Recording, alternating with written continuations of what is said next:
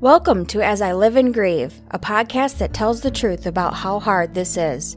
We're glad you joined us today.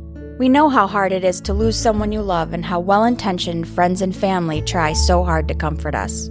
We created this podcast to provide you with comfort, knowledge, and support. We are grief advocates, not professionals, not licensed therapists. We are you. Today we are speaking with Wendy Andrew. Wendy is a qualified pet bereavement counselor who studied with the International School for Canine Psychology and Behavior Limited prior to opening the Scottish Pet Bereavement Counseling Service. Wendy initially studied pet bereavement counseling in order to support her dog walking clients, however quickly realized that this service should be available to everyone everywhere and brought the business online. Having grown up in an agricultural area on the outskirts of Glasgow, Wendy has been a lifelong animal lover, and with her parents being Kennel Club registered Labrador breeders, this really was a natural career path for her. Wendy has been a vegetarian since the age of 14 due to her love of animals and is an advocate for animal welfare. She is committed to providing a holistic service to her counseling clients and is also a qualified meditation teacher. She has studied various practices and techniques in order to support her clients through the grieving process so that they can heal and perhaps open their hearts and homes again should they feel that is the right thing for them.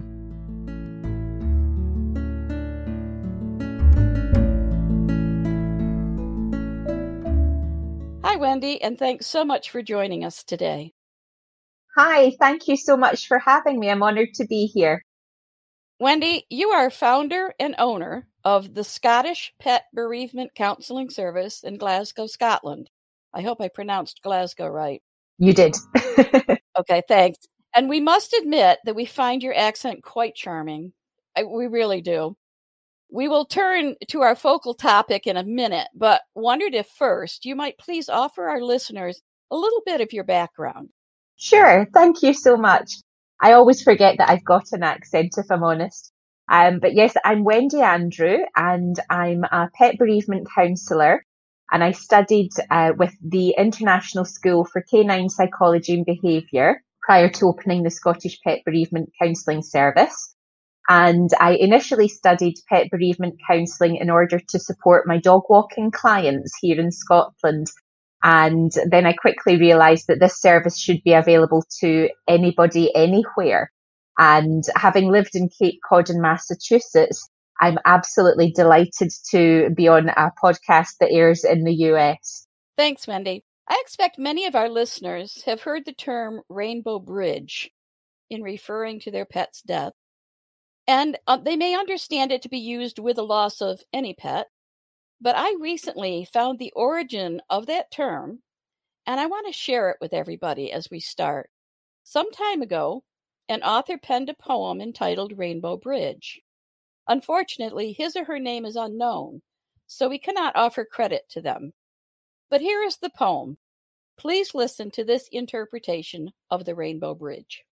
Just this side of heaven is a place called Rainbow Bridge. When an animal dies that has been especially close to someone here, that pet goes to Rainbow Bridge. There are meadows and hills for all of our special friends so they can run and play together. There's plenty of food, water, and sunshine, and our friends are warm and comfortable. All the animals who had been ill and old are restored to health and vigor. Those who were hurt or maimed are made whole and strong again, just as we remember them in our dreams of days and times gone by. The animals are happy and content, except for one small thing. They each miss someone very special to them who had to be left behind. They all run and play together, but the day comes when one suddenly stops and looks into the distance. His bright eyes are intent, his eager body quivers. Suddenly he begins to run from the group, flying over the green grass, his legs carrying him faster and faster. You have been spotted, and when you and your special friend finally meet, you can cling together in joyous reunion, never to be parted again. The happy kisses rain upon your face, your hands again caress the beloved head, and you look once more into the trusting eyes of your pet, so long gone from your life but never absent from your heart. Then you cross Rainbow Bridge together. Thanks, Stephanie. I didn't think I could read it without tearing up a bit, and in fact, just listening to it has made me tear up. Because just 2 weeks ago, I lost my dog. So this is very timely for me. And I so appreciate Wendy being here. So Wendy, I know, you know, Stephanie knows, and anyone who has lost their furry friend or feathered friend knows how devastating it really can be. Yet at times, when in conversation someone asks if you're okay, and you casually mention your dog, cat, whatever species died or had to be euthanized, you can get the most hurtful comments, right? Yes, absolutely. It's a very heartbreaking and distressing time for anybody who has lost their companion animal, regardless of species. And quite often, I think people are quite uncomfortable with the subject, which is why I'm quite keen to talk about pet bereavement and pet loss as much as possible. And people will naturally try and say something because they feel awkward or uncomfortable. They don't know what to say, but they feel compelled to say something that in their head is quite helpful. But in reality, it's not. It can actually be very hurtful when people say things such as, oh, it was just a dog, or are you going to get another cat? Or are you still upset about this? And we have spoken about this, on many occasions about the disenfranchised grief. And it's really something that I feel very passionately about. So if you're grieving the loss of your pet and receive these comments, the result is called disenfranchised grief. Can you offer a bit more insight into this type of grief and the emotions it can provoke? Sure. Disenfranchised grief is grief that's not supported or accepted in society. And really it's one of those sorts of things that, as I mentioned there, people don't really know how to cope with this situation, which is not helpful to the person who is suffering from the grief. It can actually provoke a lot of hurt and anger in that person, which exacerbates how they're already feeling in their grief. It's a very distressing time, and I would absolutely ask anybody to show some compassion to anybody that is suffering from pet bereavement. Put yourself in their position and try and understand and have that compassion for that person, regardless of whether you think it's just X, Y, or Z animal. To that person, that's not the case. That's their companion. So if we can talk about it more and make people understand, I think that's a good thing. How can you overcome the disenfranchised grief? How do you move on from these comments that certainly would not have been uttered if it was a spouse or parent that died? How does your training help you to help others? I provide a safe space for people to talk about how they're feeling. And I think it's really important for people to learn how to set boundaries with people. And that can come in many forms. That can be, I'm not ready to talk about this right now. This has happened, but I'm still feeling very sensitive. Or it could be saying to people, I'm just taking a bit of time out while I get used to this new situation that I find myself in. And I think it is really important if you don't have anybody to speak to about your grief, particularly now in the middle of a global pandemic when we don't have the same access to work colleagues or friends or family members to talk to. I think it's important to seek out a pet bereavement counsellor so that you're heard with compassion. We're trained in empathetic listening. So I think it's really important that people know that the pet support industry exists. That's great. Are there other suggestions or recommendations you can offer the grieving pet parent to help them, aside from comments and interaction with others, to help them personally kind of cope with this a bit better? Yes, absolutely, Kathy. I'm actually also a qualified meditation teacher, and I practice meditation quite regularly with a lot of my clients. I find it's a really good way to quieten the mind chatter. Very often when we're grieving, and you'll know this yourself, there's a lot going on. There's a lot of negative emotions. There's a lot of confusing emotions. And sometimes it can be very difficult to untangle all that. So meditation's a great way to quieten that mind chatter and to just straighten everything out and give yourself that space and the quiet mind to move on from that. I also find journaling is very helpful in getting what's on the inside out. And it can be very useful as a means to identify how you're feeling and to see if there are any triggers that, sort of spark particular emotions. As we know, there's a whole spectrum of emotions involved in the grieving process. The DABDA model was introduced by Dr. Elizabeth Kubler-Ross, and that's known more commonly as the 5 stages of grief. And that would be denial, anger, bargaining, depression, and then finally acceptance. But with pet loss, we often have anticipatory grief and guilt. And these are very strong emotions. So I think it's really, really important that people identify coping mechanisms that work for them. And I also offer advice on building resilience and healthy living, because quite often people, when they're upset, they'll turn to perhaps alcohol or maybe even recreational drug use. And those are the biggest no-nos that anybody can do. And I think it's really important to have some guidance on healthy living and, nourishing your soul as well as your body to give you that inner strength in order to cope with how you're feeling. You mentioned the guilt, and I think that's a huge one for any pet, for me, because when you have to make that decision to to euthanize your dog, and I find it so hard because you know your dog, and you have to make that decision, like, I don't want them to suffer any longer. How long do I let them go like this? And they're not like a kid or anything where they can tell you, yes, I'm in a lot of pain. I can't deal with this anymore, So you make that final decision, but then afterwards you just have that guilt. It's like, should I have gone longer? Would it have been bad? It's so hard just to struggle with that in your mind.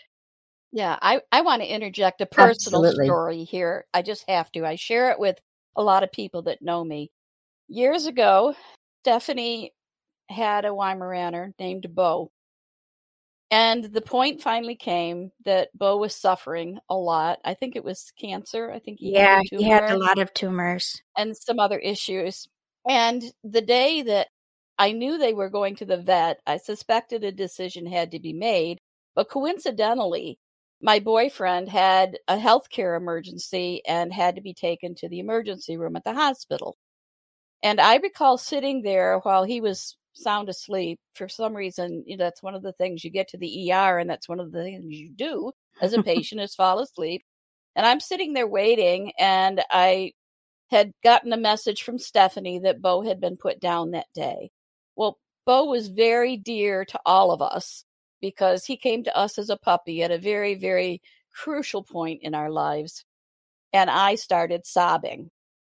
The nurses came over from the emergency room, convinced I was upset about my poor boyfriend, and started to comfort me. Say, he's going to be all right, honey. He's all right. It's not that critical. It's not life threatening. We're going to run some tests.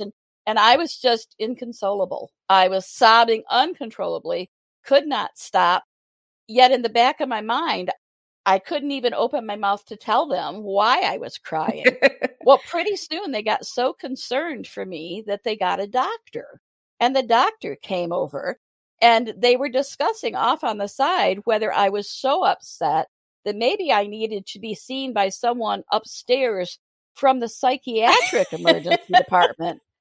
Coincidentally, I worked in the psychiatric emergency department on the administrative side on the far end of the hospital. And finally, I was able to calm down just a little bit. And I said, it's not him. It's not my boyfriend. My daughter had to put her dog down today. Bo died. I'm upset. And they just all, got their eyes rolled and their eyebrows raised, and they just all threw their hands up and walked away. And, but it's true. It can, all those emotions come to you sometimes at the worst time. And the connection you have with that pet can be so intense that it's every bit as devastating as losing your partner. Mm-hmm. Yes, of course it is. And I'm so sorry that the staff weren't more compassionate when they realised that it was because of the dog. Right. See, that's exactly what I was saying about disenfranchised grief. It's pet loss doesn't get the recognition that it deserves. And I'm really on a bit of a mission just now, ladies, to combat that. And any opportunity I can get to speak about it and say, this is real, this is valid. You do not have the right to invalidate somebody's feelings, whether you believe in it or not. It's not about you. Right. It's about that person and how they're feeling. Don't be that person that invalidates somebody else's feelings. Right. And as medical staff, they should have known better. Grief is grief. Yeah. And I don't think it's one of those things that you don't get unless you've been through it. Unless you've had a pet that has been so close to you and, and then have to make that decision or whatever. You don't get it until you go through it. My point, Stephanie, it's have compassion for other people regardless. Exactly. It doesn't matter what you think. Who cares what you think? It's about that person and how that person's feeling. If you see somebody in tears, comfort them. Right. Let them speak. Right. Console them. Be compassionate. Right. Who cares what your own opinion is? It doesn't matter, the breed or the species. Just be kind. Right. No judgment. Right. Yep. Some people may wish to memorialize their pet in a certain way, and I expect you have encountered many different ideas, Wendy. Can you offer a few to our listeners that might not normally be thought of? Well, I think everybody can memorialize in their own way. There are lots of quite common ways to memorialize a pet, scattering ashes on a newly planted rose bush or tree or something like that. That's a lovely, long-lasting memorial. And quite often people will have jewellery made from ashes, and they'll perhaps wear a pendant with the ashes of their pet. For myself, I actually offer a digital art service, and I produce that because, it's a sort of variation on somebody's perhaps favourite photograph, and it has a special memory, and it makes it more like a kind of oil painting or something like that. But it's also a very versatile thing that you can do, because you can then have that image printed onto a mug, or you can have it, put up as a picture on your wall. So it's a really versatile thing, even, a keyring on your keychain. So I think that's quite a good, and it is a little bit unusual because it's so obvious it's hiding in plain sight. Mm-hmm. Another piece of this topic I want to mention is for our children. The loss of a pet may very well be their first encounter with grief and death. Do you have any tips for parents as to how they might comfort or support their children, especially the younger ones? Could, for example, the poem Rainbow Bridge be understood by a child? I can talk about this all day. I have so many tips on this. I think the Rainbow Bridge poem is absolutely beautiful. And for children of a certain age, yes, they will understand that. And I think the key with pet bereavement in children, like you say, it's very often their first experience of death and grief. So it's really important to get it right. And I think the key here is to be honest, but age appropriate. Right. And I think that the worst thing that you can do, and is something that a lot of people do and think nothing of it, is using the term put to sleep. Never say to a young child that the pet has been put to sleep, because this can cause an awful lot of anxiety in a young child. They'll become terrified of going to sleep themselves. They'll be frightened about family members or friends going to sleep. So that's something that I would avoid. I would also say, understand that children do not have the same powers of self-regulation with their emotions that adults do. So do expect that there could possibly be some changes in behaviour. They might act out because they just don't know how to express themselves the same way that adults do. And if that's the case, I think the best support in that regard that you can do is, I know a lot of children are off school at the moment because of the pandemic, but inform their kindergarten teacher or their school teacher so that they can then offer comfort and support and compassion. Because the last thing that you want is your child acting out and getting into trouble for it and getting a row and being told that they're being naughty, when in point of fact they're really just grieving and they don't know how to, express themselves in an appropriate way. So I think it's really supportive to let other people know what's going on at home so that they're prepared and that they can show your child a bit of understanding. And I think as well, it's important that parents don't hide their emotions from their children. There's no shame in crying, so let your children see you cry. Lead by example. It's a healthy coping mechanism. It's perfectly natural. In the UK particularly, we're terrible, for having this stiff upper lip and, hiding our emotions and being quite stoic. But if we can learn anything from the Americans, it's to be a bit more open and be a bit more in touch and say it's okay to be upset. So I would really encourage people, don't hide your tears from your children. Let them see you as an example and say, yes, I'm upset and that's okay. That's natural to be upset. This pet was a big part of our family and a big part of our lives. Of course we're upset and we're not going to bottle that up and let it fester inside. And if you have an older child, then reassure them that no matter how big they are and how big they get, you can still have a hug and talk about how you're feeling. You don't have to act all grown up. I also want to insert here that parents of children, whatever the child's age, if they are communicating a certain vocabulary or narrative to their child, I think it's important to bring grandparents in on that and say, this is how we're explaining it to our children. Yeah. We hope that you will support us, because there's a difference in generations as well. And although you may have a set way of doing it, the other people, grandparents, might innocently come in and put their spin on it, which could add some confusion. So I think it's important to be consistent within a family and ask for that support. Right. Absolutely agree. Absolutely agree. I know when my youngest son, we mentioned this on our phone call, Wendy, his little hamster that died. That thing was, at one point it was missing for I don't remember how long. And ironically, we heard noise one time in the toy box. And come to find out, he had somehow gotten through the cage wires and was living in my kid's toy box for who knows how long. So he had been through everything. But, my son would put him in the back of his little Hess dump truck and push him around on the ground. And he loved that. And when the hamster died, he had this idea. He's like, I want to bury him in the backyard and I want to get a headstone and draw on it for him. So off to the store we went, we got it and he decorated it. So I think asking your child maybe what they want to do for their pet is a good idea as well. Absolutely. And I know that there's a lot of companies online, again, with the journaling, that can be done with young children and you can encourage them to write a story perhaps about their pet, some fantastic adventure that you've been on together.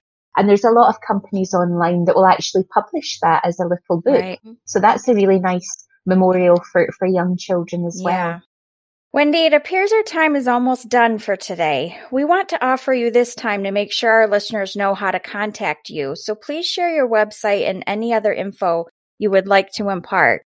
And I just want to mention that just because she's in Scotland, everybody, it doesn't mean you can't contact her. Anybody can. Absolutely. Yes. As I mentioned earlier, I used to live in the US and I had a wonderful time and everybody was just great. So I'm happy to work with anybody anywhere. So if my accent doesn't grate on you too much, then certainly do please get in touch. I think it would be the other way around. Yeah.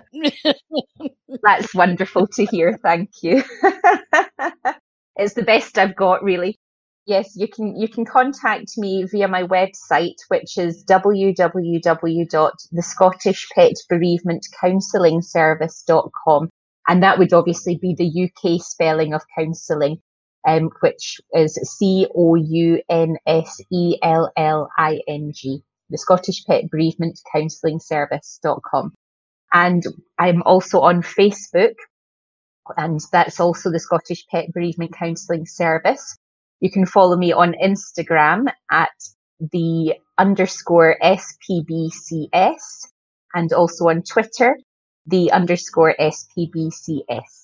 And I also have a book out, which I published during our first lockdown here in the UK as a low-cost alternative to counselling, because I was very aware that people are perhaps in financial difficulties, losing their job, whatever.